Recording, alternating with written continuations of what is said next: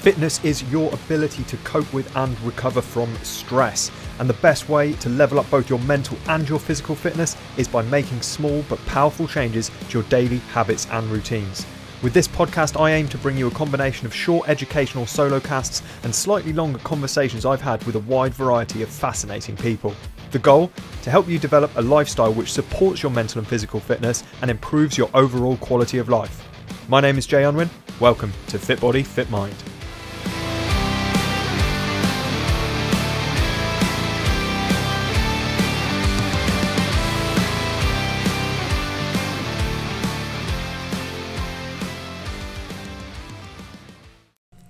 Welcome back to Fit Body, Fit Mind with me, Jay Unwin, and I have got an amazing guest with me here today who I'm absolutely stoked to have here. It's a guy called Jordan Syatt. Now, this guy, I'm going to try not to blow too much smoke up his ass and make him feel too kind of egotistical at this point, but at some point in the past, I nearly completely binned off the fitness industry entirely. I was sick of the ego, I was sick of all the bullshit, and this guy and a handful of others kept the flame burning for me because I realised that it wasn't everyone that was an arsehole in the fitness industry and there were some good people out there. So I owe quite a lot to this guy and I'm super excited to have him on. Jordan, how are you doing? I'm good, man. Thank you for that intro. I appreciate it, man. I'm excited. Yeah, it's good to have you here, mate. It's good to have you here. How have you been today anyway? You all good? Yeah, I'm great. Did jiu-jitsu early in the morning, got my ass handed to me by another guy, so it's a good way to start the day. Oh, absolutely. Absolutely. You've got to keep humble, right? It's exactly right. I've got a really important burning question to ask you before we get into the meat of this. And I think this is what everyone has been, wondering for years, really. And that is, who could lift the most out of all the characters in Harry Potter? Oh, man. I think that would...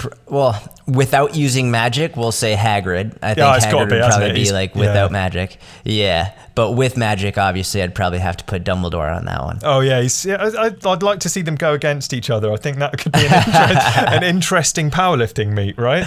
That's exactly right. So, fitness, obviously, you've been in the fitness industry. You've built up a pretty big profile over the years that you've been active with, on Instagram, you're over 700,000 followers who are kind of, I wouldn't say hanging on every word you say, but they're influenced in some way by you. But what does fitness mean to you? In how does it fit into your lifestyle and what's your kind of philosophy around it? Yeah, I think it's a good question because my own view of fitness has radically changed over the years. And a lot of it has to do with what I've been interested in. Yeah. Right. So when I first really got into fitness, I was a wrestler. I was a competitive wrestler growing up. And then from wrestling, I went into powerlifting, and powerlifting was my life. And it's all I thought I wanted to do. And I thought I only wanted to work with big, sweaty, hairy powerlifters who just wanted to lift as much as they possibly could. And Hagrids. Hagrids, essentially. And then, but over the course of my career, I got out of that and I started working with more everyday general population people. The majority of the people I work with are women between 25 to 65 years old. Sure. A lot of men too, but mainly women. And my view of fitness has really molded to the people who need it most, right? And so I think everybody needs fitness in some sense, but I really enjoy working with the masses, the everyday people, the mothers, the fathers, the people who work 9 to 5, maybe they work a little bit more, they travel a lot, they have kids, they want to be healthy and fit, and they want to feel good, they want to be confident in not only how they look, but what their body can do. They don't want to be worried about their back going out, they don't want to be worried about not being able to keep up with their kids. So for me, fitness it really is very molded to the individual, but the part of fitness that I enjoy most is helping people just be able to live a healthy, happier life while including fitness within that, rather than fitness taking up the entirety of their life. That's cool, because I think a lot of people, obviously most people who end up working in the fitness industry, either coaching, personal training, owning gyms, whatever it happens to be, often they come from a background of kind of a sports background like you did, and that sometimes steers them more towards, because that's where their interest is, right? That's where they really get a hard on for this complex programming and stuff like that, which doesn't suit the everyday people, and they really go into a lot of depth which isn't necessarily necessary, right? And I found that when I started in the fitness industry, that was being a bit of, I didn't come from a fitness or sports background at all, but I came from a science background. So I was kind of a geek when it came to the human body. And I soon realized that nobody gives a shit about that stuff. They just want to know how they can feel a bit better about themselves, right? That's exactly right. I mean, if you go back and look at my content, I started making content in 2011. July of 2011 is when I made my first website. And if you go back and look at my content from 2011, 2012, 2013, 2014, you'll read a very different author. And a lot of it is, talking about anterior pelvic tilt and upper and lower cross syndrome, and talking about we're going to look at your infraspinatus. And it was like, I was a super nerd in terms of kinesiology and physiology. I wanted to know, and I still am nerdy in that sense, but I really like coaching people. And when you actually start to coach people, you learn to realize you actually tend to do better when you use Harry Potter references, stuff that they can understand and relate to, as compared to trying to use big words that they're not going to understand. Sure. And I mean, obviously, of the nearly 750,000 followers you've got, most of them have come about since you started using more Harry Potter references, right? Correct. That's exactly right. That's how it happens. I made content for like 6 years with several thousand people following me up to that point, and then once I stopped trying to sound smart, and once I started actually communicating with people in a way that they could enjoy and understand, that's when things took off. Surprise, surprise. Yeah. It's the fancy words and the science stuff to that degree, the anatomy and physiology stuff. It really appeals to other coaches and other geeks, but it doesn't necessarily help anyone, right? That's exactly right. And not to mention, I didn't know it at the time, but the reason I was speaking that way is because I wanted to impress other coaches. I wanted other people to think I was smart. And I thought, okay, well, the only way I can do that is by using big fancy words. Yeah. But when I realized my goal isn't to make other coaches think I'm smart, my goal is to actually help people. That's when my conversation changed. That's when my dialect, the words I used changed, and the content I created changed. Yeah. Yeah, because I think when I first kind of came across your Instagram content, it was years back, but you had less than 100,000 followers when I first kind of started following you and looking at your content, and I've seen kind of a change, not quite as drastic a change as you've described there, but I've definitely seen it become more, it seems more real. I think that's the only way of putting it. It seems more real, and I can see why that appeals to more people. And that's something which has kind of inspired me to be a bit less sciencey and a bit more just real life, and talk about experiences and talk in terms that people are actually going to get, because otherwise, you're not actually you're limiting the understanding that the other people are going to have. Correct. I agree 100%. Yeah. So when did you said you first started doing kind of your online stuff, your website and all the rest of it. So we're looking at like 9 years ago now. Was that kind of as soon as you'd started working in the fitness industry, or had you been working in the fitness industry for a while before you went online? No, I'd been working in the fitness industry for a while. So I started wrestling when I was 8 years old. Wow. And then when I went to high school at 13, 14 years old, I made varsity as a freshman. So I beat a junior out for the varsity spot, but I had to cut a lot of weight. I had to cut from 112 pounds to 103 pounds every week. Yeah. And then because of that, my technique was good, my endurance was good. I'd already been wrestling for a number of years, but my strength going up against mostly juniors and seniors was nowhere near where it needed to be. Yeah. So I found a gym a couple towns over from me. It was a kettlebell gym, because I come from a Russian family, and I was working with a bunch of Russians in wrestling, and they were using kettlebells, and I wanted to learn how to use them better. And they were sort of just starting to make their way into the fitness industry. Pavel Tsatsouline, a relatively recent one, isn't it? Yeah, it was 2005, 2006. Yeah. And Pavel Tsatsouline had really just sort of came into the US as like the kettlebell guy. I bought all of his books, and I applied to this gym the couple towns over from me. I was like, I'll take the trash out, I'll clean the floor, let me just intern with you and learn how to use these things properly. And so I worked there all throughout high school from 14 until 18.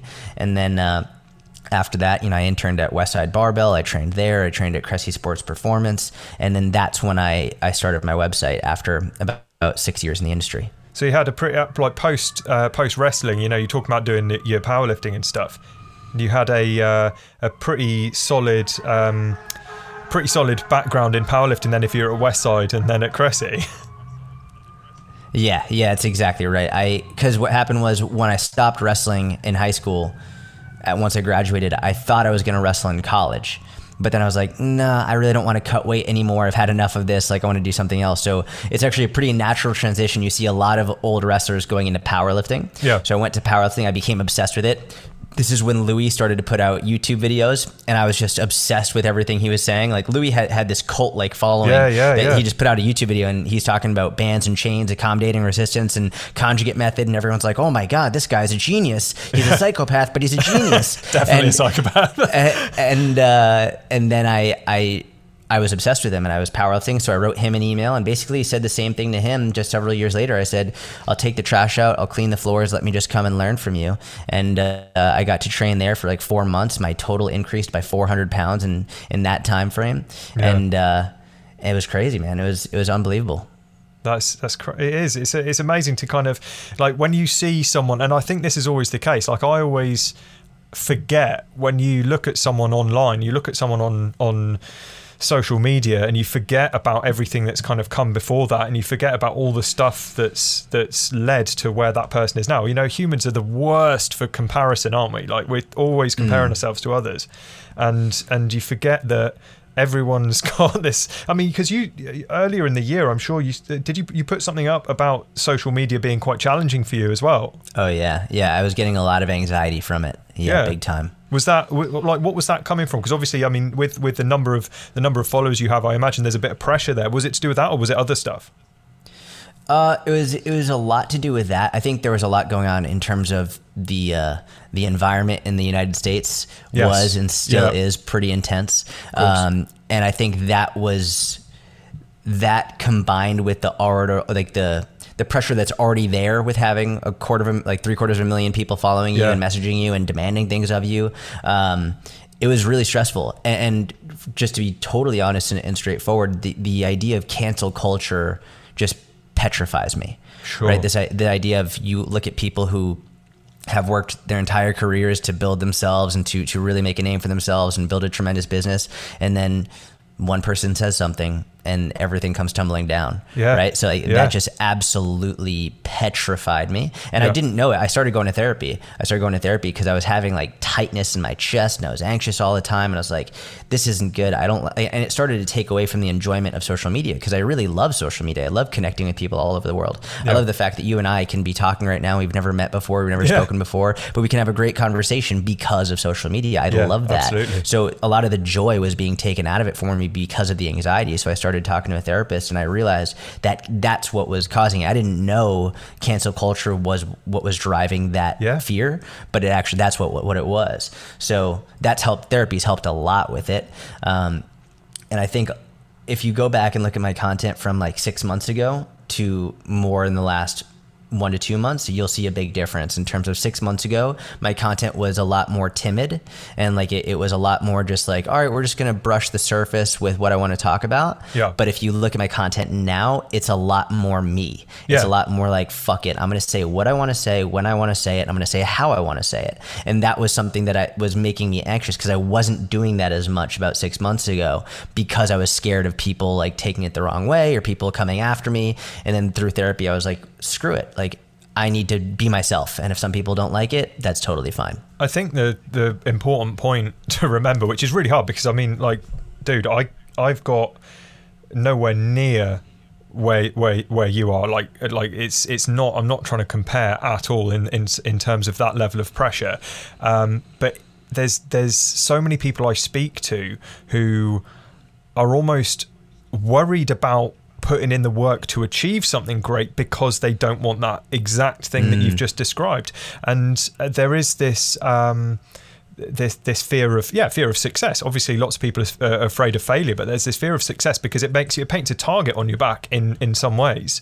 Correct. And I think that this year has maybe shown it to be an issue more than ever before. But I guess if people are going to come after you, they are going to come after you even if you water it down. Like, they're going to come after you either way, right?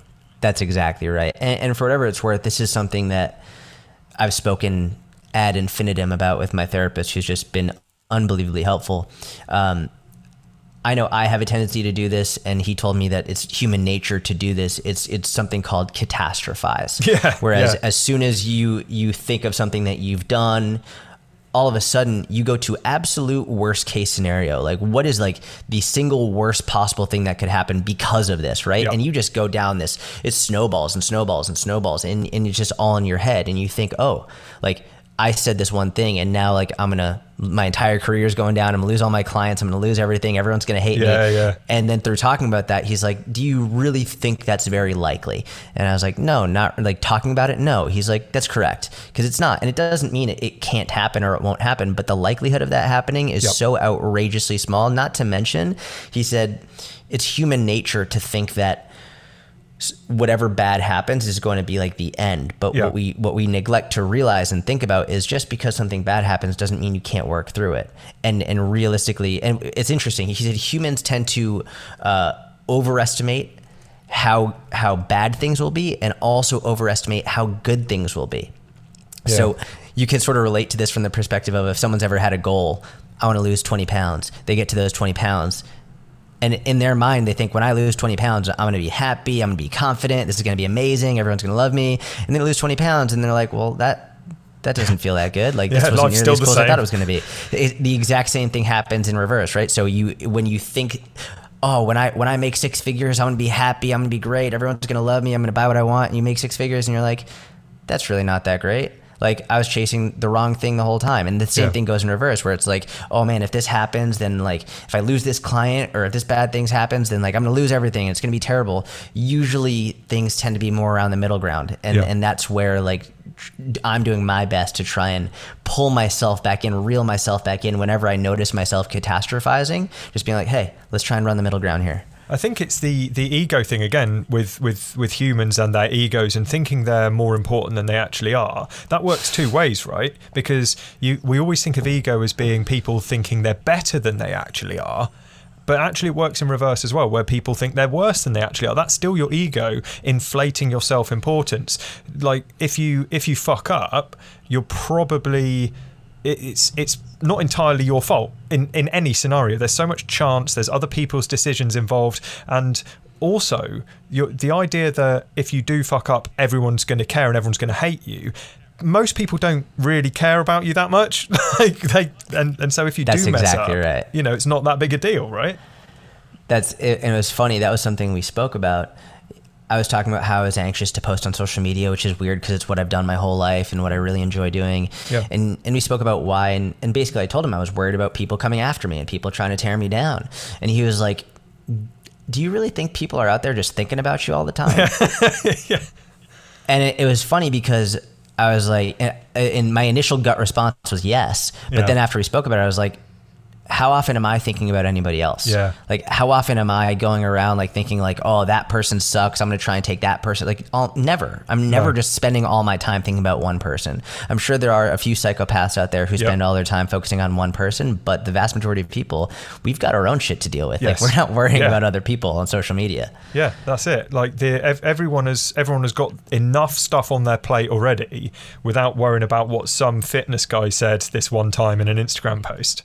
Correct. That's exactly right. I mean, you talk about like your kind of enjoyment of social media and stuff like that. Was that something that's, I mean, because some of the guys listening to this who might not have come across you before might not know that, for example, you were working with Gary Vaynerchuk for a long time, for a number of years. Is that right? You were working with him for 3 years. Yeah, 3 years, 7 days a week. And did that kind of...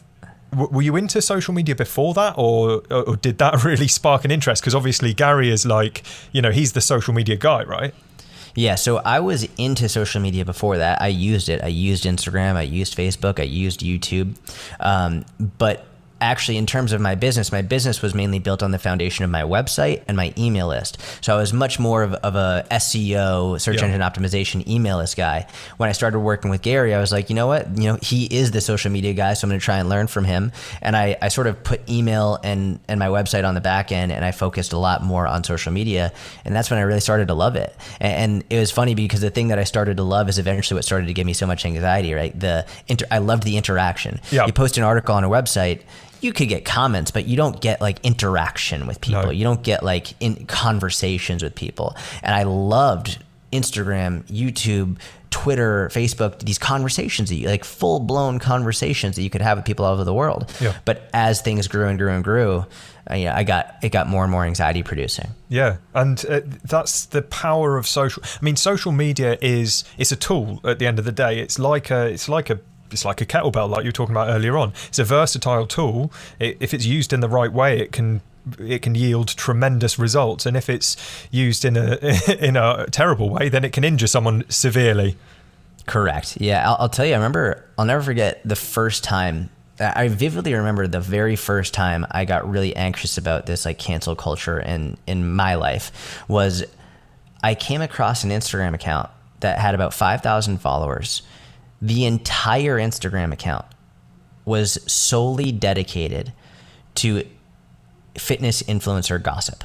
Right. And basically they would post screenshots and videos and messages with people who had big audiences in the fitness industry, and the comments would just tear them apart. And I was like, no need. This is the craziest thing to me, that like there are literally people, not only that people interact with that account, that people made this account literally just to gossip about people in the fitness industry. I was like, this is the craziest thing in the world. I was like, I can't believe something like this exists. And I vividly remember that like gut wrenching feeling of like, oh my God, you're going to end up on this page one day for who knows what. And that was like the moment that like it all started the snowball began. Yeah. Yeah. I think it can be really shocking when you see a glimpse into another, I guess, another person's viewpoint when they're doing something that's quite destructive, because if you're not that way inclined yourself, which, like you said, the vast majority of people aren't, there's not many people in the world who are actually dicks. Most people are trying to do their best. And when you see someone who's really being out of order, it can be really shocking because you just can't understand it. You can't fathom it because it's not what you would do, right? Correct. That's exactly right. When you were working with Gary, obviously you were away for long periods of time. You're traveling all over the world, I imagine, because he was jetting off all over the place. Did you manage to keep up a good routine in terms of looking after yourself when you were that busy? Like, did you slip off track? What was the kind of deal there for you? Yeah, that was brutal. So I traveled with Gary 7 days a week for 3 years straight. No weekends, no vacations, no holidays. It was literally 7 days a week for 3 years. So if he was in Hong Kong, I was in Hong Kong. If he was in Los Angeles, I was in Los Angeles. If he was in London, I was in London. 7 days a week, 3 years straight. Yeah. And it was, I'd say the first 6 months were really brutal. The whole time was really tough, but the first 6 months was a complete and utter lifestyle change. I went from being a competitive elite powerlifter, not missing a workout for 5 years straight, going into, well, now my entire focus is on this one guy, traveling all over the world in different time zones all the time, spending more times in airports and hotels than in my own bed in New York City. So for the first time in my life, I didn't have a workout routine. My nutrition was terrible. I was eating out of airports, eating at restaurants, getting room service. I was like super tired from traveling all over the world. My workouts were almost non-existent, maybe working out once to twice a week at most. And for the first time, like I gained a significant amount of body fat, lost a tremendous amount of muscle. I wasn't sleeping very much. I was pulling several all-nighters a week just to keep up with my work. Yeah. And it was really tough. Yeah. And like, was there a kind of realization that was affecting your work? Would you say that, like, when you with that amount of physical strain, right? I mean, one of the things I was going to ask about was, and if you'd had any particular physical or mental challenges over the years which really stand out. Obviously, we've touched on the kind of mental challenges of this year, which this year's been a significant mental challenge for everyone, I think. But like with your particular one that you've talked about just now. But in terms of physical challenges, the all-nighters, the food, the time zone changes, did that have knock-on effects to other areas in terms of, like, for example, your work and stuff like that, because you weren't doing the fitness habits that you had before? It's interesting. So my work was the one thing that I could really focus on. Okay. And a really wise mentor once told me that out of work, sleep, fitness, business, at work, sleep, fitness, friends, and family, you can only ever choose 3 at one time. Okay. Right? Because you can't balance all 5 at once. Okay. Right? So basically what I did is I only focused on work through that whole time. Yeah. I didn't I didn't focus on sleep, like completely ruined my sleep. My own fitness was ruined. Didn't keep in touch with friends or family. Like the one thing I focused on was my work. And so, I mean, I was posting on Instagram 3 times a day, every day. I was posting on YouTube minimum of 1 time a week. I was doing my own podcast. Like my content, that like I was nonstop. And so over that time frame, my content and my business really exploded. That's probably right around the time that you started following me, probably in 2016. Yeah. And because that's when I had under 100,000. Yeah. Yeah, you were working with Gary when I started following. Yeah. So that's the one thing that really skyrocketed during that time frame, because I was spending all of my free time on it and I had everything else go by the wayside. But in terms of feelings of guilt and hypocrisy, those were definitely there. Like, because I'm a fitness professional telling people to make sure they're getting enough sleep and eating well and exercising, and here I am on the other side of the screen not doing it. Yeah. Yeah.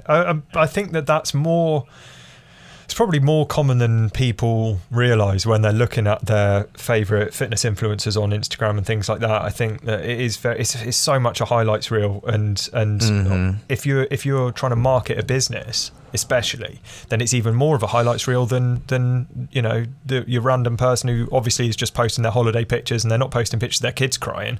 In the same way, if you're marketing something, you're trying to sell something.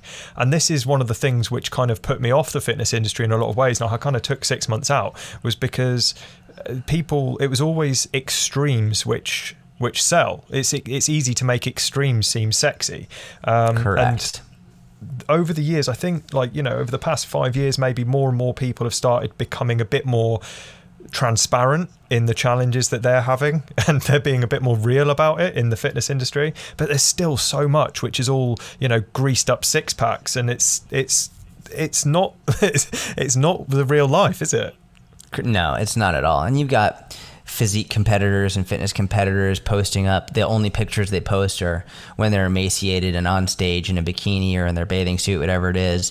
But they never post what they look like in the off season. They never post about what they look like when they're normally eating. They don't post about the struggles that they have with binge eating or body dysmorphia. Yeah, which is like so rife in that kind of thing, isn't it? Oh, it's so funny. Like, a lot of what I talk about on my pages, you know, is improving your relationship with food. Yeah. Right? Being able to get over binge eating and to improve your relationship with food, have a more balanced approach.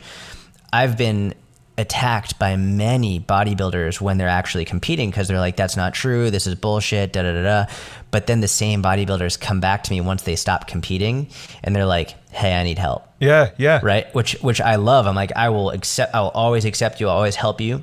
But it's interesting how when they're in the heat of it, when they're actively competing, they deny that they're going through this struggle, which is very common. Like, addicts struggle with that. People struggle with that. When you're actually in the midst of a struggle, you'll deny it. You might literally not even recognize it. But once you're through it, once you get to another side, once you reach a certain point, you're like, hey, I have a problem and I need help. So it's a big problem. Same thing, you know, you see the cover of Men's Health magazine or Men's Fitness or, you know, Women's Health, all this stuff. You see all these magazines where the cover is someone who aside from the Photoshop and the editing to make the picture look like the way they want it, taking out the cellulite, blah, blah, blah, you have someone who is probably on anabolic steroids, who trains multiple times a day, every single day, who is like, they probably on a very restrictive diet in order to look like that, literally just for the photo shoot. Yeah. But they don't talk about that. This is just what they think, what people think they're supposed to look like if they're fit, and that's not fitness. No, and it's one of these. I think magazines, they definitely had that effect on me when I was first coming into the fitness industry as well. I didn't come from, like I said, I didn't come from a background of sports or anything like that. And when I came into the fitness industry I used to be a science teacher, right? So I look like a science teacher. I'm built like a science teacher, right? And I've played around and dabbled with powerlifting as a training thing. I'd never competed, but I used that principle. And I remember chatting to a guy who was a heavyweight powerlifter, friend of mine. And I remember him saying, "Oh, it's a great sport for you because not many people compete in your weight category." And I think I would have been in the 75s or something like that. So, and he just kind of looked me up and down, and went, "Because you look more like a badminton player." And I was like, so that's what I look like, right? I was coming into the fitness industry as a visibly science teacher, badminton player type guy, and everyone around me was like six packs and biceps ripping through their t-shirts and stuff like that. And I had so many times where people looked at me and were like, you're a personal trainer? And I was like, yeah, but that's not. And I got sucked into it, and I felt so insecure for a long time. And there's still elements of that now where I kind of feel like I feel like I don't fit somehow, but it's few and far between. At the start, it was terrible. And that was from someone who kind of could see the reality of it, and was talking to people who had this kind of horrible relationship with food, and they had no social life, and yet I still was like kind of almost like wanted to be like them somehow. And you think the general population is seeing this not just through the magazine covers, but in movies and stuff like that as well, where the superheroes are always made out to look a certain way, and you think, oh, this is what a strong, powerful man looks like, and it's just like it's their job to look that way. Like, they don't have this other stuff we've got to do. Correct. They're 100% focused all day, every day. That's all they do. That's all they focus on. Yeah, and they get paid millions for it, which is, so, fair play. If someone paid me millions to look like that, I would do it. Yeah, to starve yourself, absolutely. Yeah, I'll be hungry to get paid millions. Like, why not? If anyone's listening to that and wants to offer me millions for eating a restrictive diet and getting big muscles, then like just hit me up. Yeah, not to mention, it's funny. A lot of people hate on performance enhancing drugs and testosterone and steroids. There's a lot of media hate on it, but they don't realize it's literally the most commonly used drug outside of marijuana. Oh, absolutely, yeah. Like, it is. And never mind just the fitness industry. Like, it is just, it's rampant. And I'm not going to hate on it. I don't think it's bad. I think there actually can be a tremendous amount of benefits for it if you use it properly and with the doctor's help. But what people don't realize is that these people in the magazines, it's like, you really don't think that, like, when they're offered a significant amount of money to look a certain way on camera, that they're not going to use this stuff? Like, if it's there. Of course. They're physiologically different. Yep. They literally have a different physiology than you because of this. It's like, you can't comparison we spoke about before. It's like, we all compare ourselves. It's one thing to compare yourself to yourself, which even that can be a little bit difficult if you're comparing yourself to who you were 5 years ago when you have a different lifestyle. It's another thing to compare yourself to another person, which is just ridiculous. It's another thing to compare yourself to another person who's on anabolic steroids. Yeah. It's like completely different. I was reading something recently which was talking about this comparison thing again, and because I looked this up because I found myself doing it again. I was comparing myself to someone on Instagram it was a pointless comparison to make, because I'm trying to remember who it was now. I think it was like Ross Edgley or someone like that, who's like the dude who swam around the British Isles. The guy's an absolute tank. Amazing bloke. I think he's incredible, inspiring guy. But he put up a picture of him working out with Chris Hemsworth or something like that, and I was like, man, I'm really unfit. I thought, oh my God, am I genuinely doing this? Am I genuinely comparing myself to someone who is that level of fitness? And so I got online and I did a bit of searching. I was like, is this a thing? Do humans really compare themselves this much, or is it just me? And I was reading an article, I think it was in Psychology Today or something like that, and it was talking about comparison, and it was talking about how we not only compare ourselves to other people, but when we compare ourselves in a certain with a certain thing in mind, we look for the person who's in the top 1% of that and compare ourselves to them. And so if we're comparing, even just within our group of friends, if we're comparing our financial success, we compare it to the most financially successful person we know, and we don't compare ourselves to someone who's average. We go, well, this person is doing way better than me. And I think the issue with social media in terms of this particular thing is, whereas before we see our family and friends in one place and we see celebrities in another place, like in the cinema or on TV or in magazines, but now we're scrolling through Instagram, we're seeing our Uncle Steve, and then we're seeing Ross Edgley, and then we're seeing, Auntie Susan, and then we're seeing whoever, and we're seeing them in the same place, and it blurs the lines so much that we almost feel like they are part of our friendship group because we're seeing them in the same place. Yeah, that's super interesting. I never thought about that, how you don't just compare yourself to someone else, you compare yourself to the elite of the elite of the elite, right? Yeah. Which is, it's so funny because even I think about this all the time here in the United States. It's like there's a huge disparity in wealth, right? Yes. There's a huge disparity.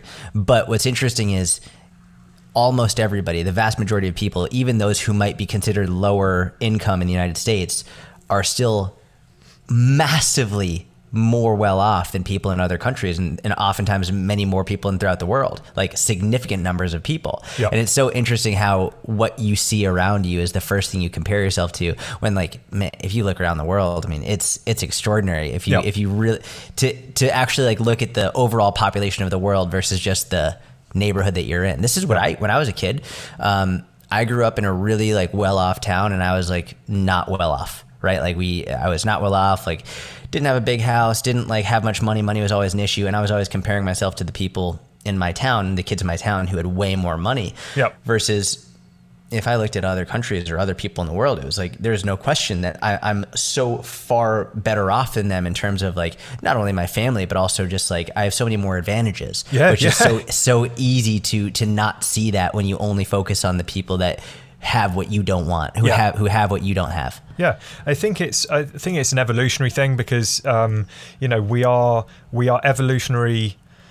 We're programmed to want more. We're programmed to be greedy in a sense, because you know, 300,000 years ago it helped us survive. But now our survival is pretty much guaranteed. I mean, you and I are living in countries where we're not having to search through rubbish tips for scraps of food and stuff like that, you know. So survival is pretty sorted for us, for the most part. We're very lucky in that sense. And but because our primal brain is so keen to be greedy, it's always looking for a bit more. And we've got to try, and as long as we understand that, and we know that that's going to be there, and we don't have to listen to it, you know, and we need to remember that, to have that perspective and look at, actually, it's having a bit of conscious gratitude, isn't it? Which I think is part of fitness, really. Because I mean, I come from an angle about mental and physical fitness, and I think a big part of mental fitness, a big part of emotional fitness, is having that kind of conscious gratitude for even, you know, if you woke up this morning, a lot of people didn't. Yeah, that's exactly right. And it's ironic, because survival is all but guaranteed now. Yeah, I think that's one of the reasons why so much physical health has gone down the drain. Yeah, right. Yeah. Whereas because so many things are more or less guaranteed, that it's so many things are right at our fingertips, so many things are so easy to have, that now oftentimes physical health will go down the drain, and also mental health is massively affected as well. But the physical side of things, as things get easier and easier and easier and easier, the less we actually have to stress our bodies. Yeah. It's like we used to have to work for stuff, and now we don't. And our body is still physiologically the same as it's been for tens of thousands of years. It hasn't caught up with the Amazon Prime era of you want it, you can have it right now if you like. Have you come across the author Mark Manson? Yeah, absolutely. So I remember his most recent book, I think it was, Everything is Fucked, a book about hope. But he was talking about how the fact that we have we have less to worry about, because survival is pretty much guaranteed, we have to create things to worry about, which is kind of making the comparison thing worse. It's making the anxiety and the chronic stress that people are under. Because if we didn't know where our next meal was coming from, if we had to worry about the basic stuff like finding shelter and surviving on that base level, you wouldn't be worrying about how many emails you've got to reply to. That's exactly right, man. Dude, it's so funny you say that. That's one of the main reasons I love jiu-jitsu. I do jiu-jitsu 6 days a week, and it's the first thing I do in the day. And one of the reasons is because when I start my day trying not to get choked out by someone else, all of the rest of the problems that I have in the day seem relatively insignificant. So when I start my day literally fighting for my life, everything else is pretty relaxed. Yeah, it's perspective. Again, it's essentially being choked out in jiu-jitsu, I imagine, is extreme mindfulness. Yeah, extreme mindfulness. Mindfulness doesn't have to be, you know, sitting in a park listening to the birds. It doesn't have to be meditating. It can be being choked out by some guy in a gi, because there is no way you're going to think about anything else. That's perfect time to meditate.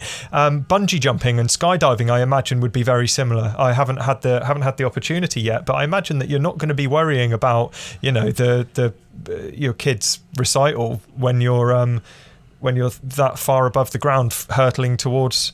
That's exactly right. Hurtling towards potential death. But yeah, extreme mindfulness. It's like that kind of cold immersion, which is obviously kind of becoming quite a big thing in the fitness industry, like through people like Wim Hof and stuff like that. I've been doing it for decades, and now it's becoming really popular to go and dunk yourself in cold water for whatever the kind of health benefits might be in terms of immunity and stuff like that. But take away all the physical kind of benefits that people want to get from that. If you are submerged holding your breath in a load of ice, you're not going to be worrying about anything else. Again, it's that complete release of chronic stress. Yeah, I agree completely. 100%, man. I was actually going to ask you what was your best lesson so far from jiu-jitsu, because obviously that's a more recent thing for you, isn't it? The last couple of years, is it? Yeah, so jiu-jitsu started a little over a year ago. Yeah. So I was thinking, like, I mean, you kind of answered it, like that mindfulness as well. But is there anything else that kind of jiu-jitsu and this new skill that you're trying to learn has taught you so far? Man, there's been a lot, but I never cease to be amazed. So I go to one of the best schools in the world, it's Renzo Gracie Academy in New York City. Yeah. And like some of the best fighters in the world, George St. Pierre goes there, Gordon Ryan goes there, Gary Tonin, like some of the best fighters to ever walk the earth. And you would imagine, and I know, like, if you have ever seen any professional athletes sometimes in person, they can be a little bit standoffish. And you would imagine that you go into the dojo of some of the best fighters ever, you'd imagine they might be a little bit standoffish. Man, I can't begin to tell you, you walk in there and it doesn't matter if it's your first day as a white belt or your blue belt, brown belt, whatever, like everyone is not only shaking your hands, but bowing to you. At the end of every class, every person bows to the other person. They shake their hands. They say, good class. And it's the respect shown in this group of people is something like I've never seen before. Certainly not on social media. There is no respect shown on social media. And it's very interesting. I hear Joe Rogan talk about it a lot because he's a very well-trained fighter. And it sort of rings true in something I've seen as well, where the more dangerous you are, and the more you understand violence and you understand martial arts and you understand self-defense, the more respectful you're going to be. Whereas a lot of times these armchair warriors who like don't know, they've never struggled, they've never faced any of these things, they just talk and they yap and they're disrespectful. And it's been so humbling for me to walk in there and see the best fighters in the world treating every single person with the most respect you could ever possibly imagine. It's been a reality check, a huge perspective shift, and I think it's made me a better person, more respectful person, because, why not be kind? Why not be respectful? Like, why not? Why not be kind? I'm writing that down. Why not be kind? I mean, it seems like such an obvious thing, but it is. Why not be kind? Like, I mean, it's like that phrase, manners cost nothing. It's like, that's it. What's the point? What do you stand to benefit from not being kind? It's crazy, but I think that's something which is very strong throughout all martial arts, is this respect. Whether you look at kind of Japanese and Eastern martial arts and Brazilian jiu-jitsu and all of these kind of different variations of different martial arts from all over the world, because you get them from everywhere, right? Everyone always thinks of kind of the Asian, Chinese and Japanese martial arts like Aikido and Kung Fu and Karate and stuff like that. But they're from all over the place. Obviously, Israel's got Krav Maga and stuff like that. And I know it's different with that because it was a fighting method in a slightly different sense than the ones from the Far East. But it's still got that level of respect for your opponent, because you know that it's. Well, I mean, fighting is a very primal thing, isn't it? And it is back in the day, that was fighting for your life, literally. And so that's exactly right. It kicks in those primal responses of survival, and that forces you to be respectful of the danger that you're potentially in. Yeah. It's so interesting. Every single day when I walk in and go to jiu-jitsu, I'm nervous. Like, my heart rate increases. Sometimes I even like struggle to sleep the night before, depending on who I know I'm going to be rolling with the next day. And then like I'll go in and I'm nervous. As soon as the fight is over, like everyone's hugging you and like just like you have the most respect between you two. And you even see this in professional fights, right? Where like there's a huge amount of like talk and banter and like shit talking between them beforehand. It sells but as tickets, soon as the fight's over, that's exactly right. And I always wonder, I'm like, they've got to be pushing the fighters to sort of talk smack just to get the ticket sales up. Without a doubt. Yeah. It's all part of the show, isn't it? Yeah, it's funny. I mean, I started watching UFC in like 2000, 2001, and it's been interesting to watch the transformation that it's become more and more like WWE, right? Yeah. Whereas people have run into the cage and like pushed the person who just got the new belt, and it's like, man, this is more like a show than anything else. Yeah, but you still watch it because it's so entertaining. Obsessed with it, just absolutely obsessed with it. Yeah, this is the thing, is it doesn't have to be. I mean, there can be the doubt in the back of your mind, but when you're watching it, you're not doubting it, are you? You're like, oh yeah. Yes, exactly.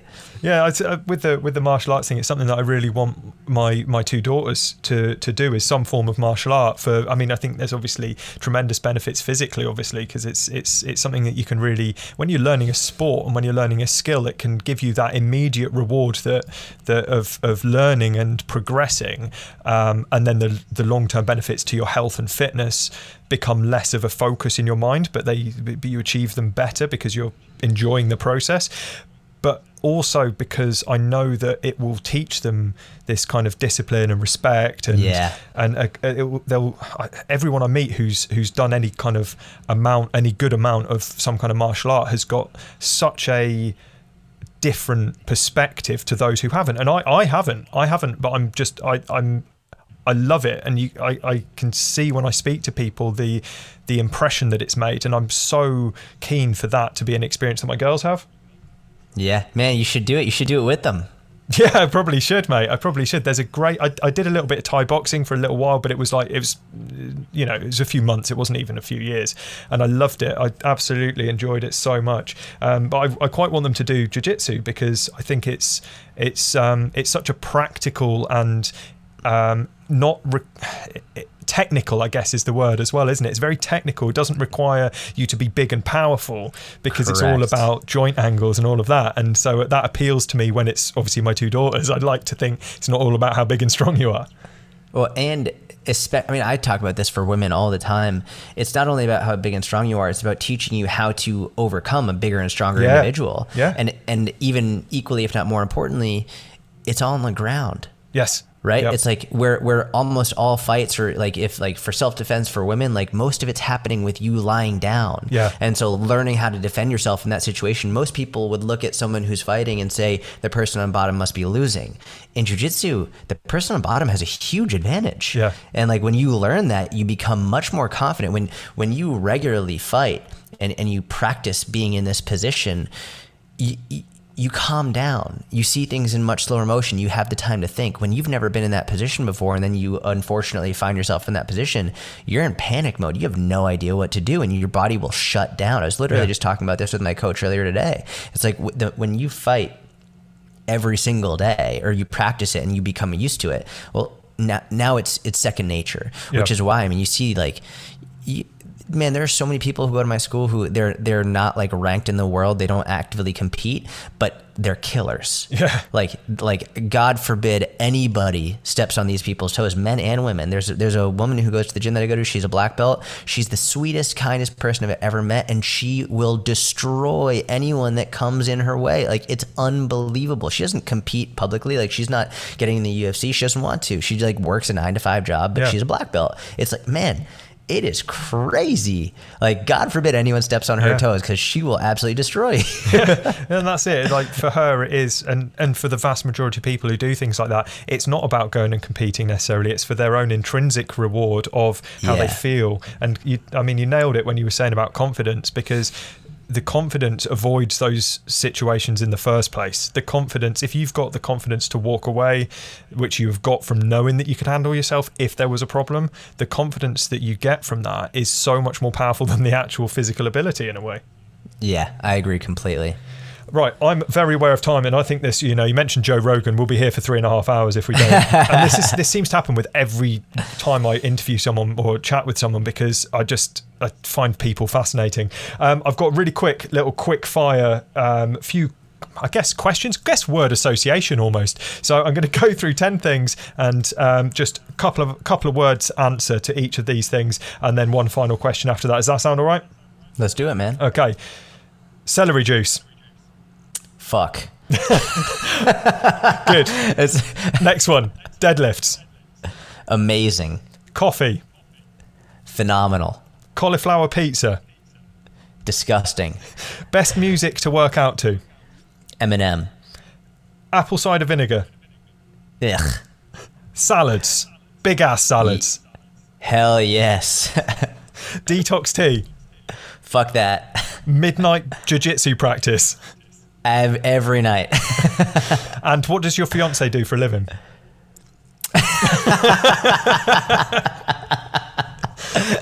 Today she's part of the lumberjack competitive circuit. Oh, amazing. I hope she's doing well with that. Okay, final question then, mate. If there's someone listening to this, my audience tends to be, my network tends to be busy professionals, self-employed people, 2020's thrown them off track massively, and they want to just get started or make a comeback with a few positive changes to their lifestyle. What advice would you give someone in that position? I think number one is just don't underestimate the power and the value of just walking.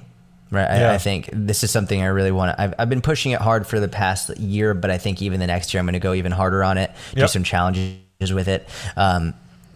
I'll never forget being in college and one of my professors saying, if people actually saw the studies and what happens on a cellular level just from walking an extra 20 minutes a day, everybody would do it.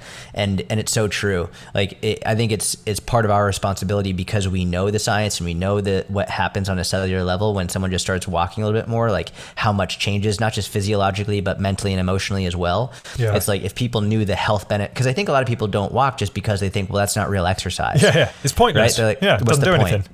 It's unbelievable how beneficial it is and how much it helps. And so if I could say just one thing from an exercise perspective, if you have no other time, just get up and walk.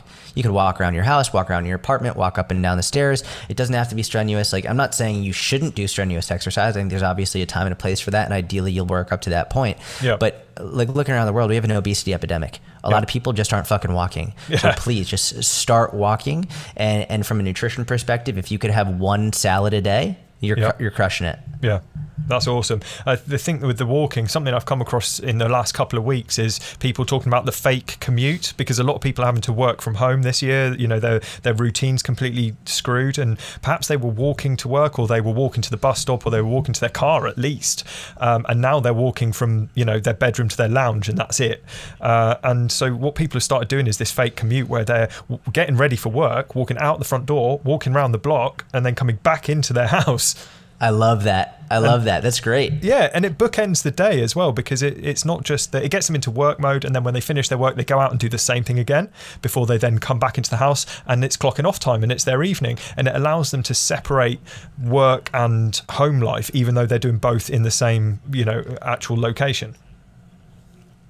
Yeah, I think that's a really good idea. It's one of the... I did a podcast probably about a year ago now with a guy who is the head of health for a group of truck drivers, right? So he was a truck driver, and they notoriously struggle with heart disease and heart attacks and being overweight, because they'll drive for 16 hours a day. It's just insane. And they go to truck stops and pick up this very high calorie food, high sodium, and they'll just eat, and they don't really exercise that much. And one of the things that we came up with was anytime they go to a truck stop, walking just around the entire truck 10 times. Yeah. Just walk a circle around your truck 10 times. And if you do that throughout the day, you'll end up walking several miles. Yeah. Right. It's simple things like that just make a tremendous difference. It is. And it's something that, I've heard termed movement snacking, where you just snack on these little bits of movement throughout the day, rather than doing an hour's workout in one go.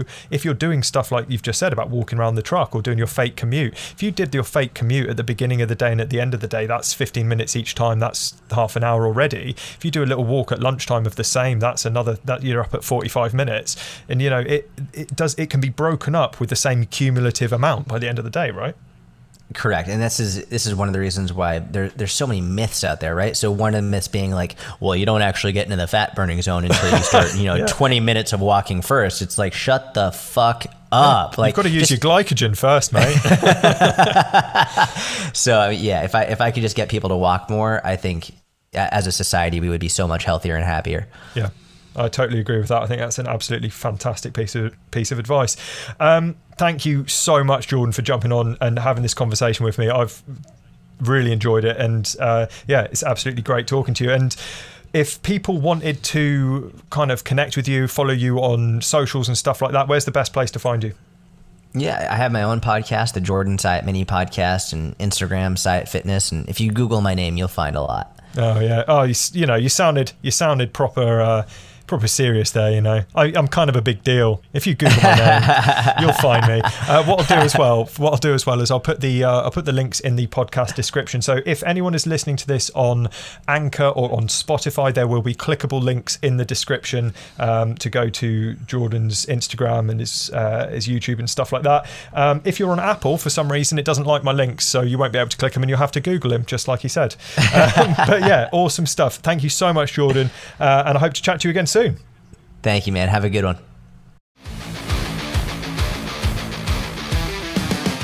Thank you for listening to Fit Body, Fit Mind with me, Jay Unwin. If you aren't already connected with me on LinkedIn, Instagram or Facebook, then you can find all the links in the podcast description or on my website at fitbodyfitmind.online. Until next time, stay fit, stay well, and have fun.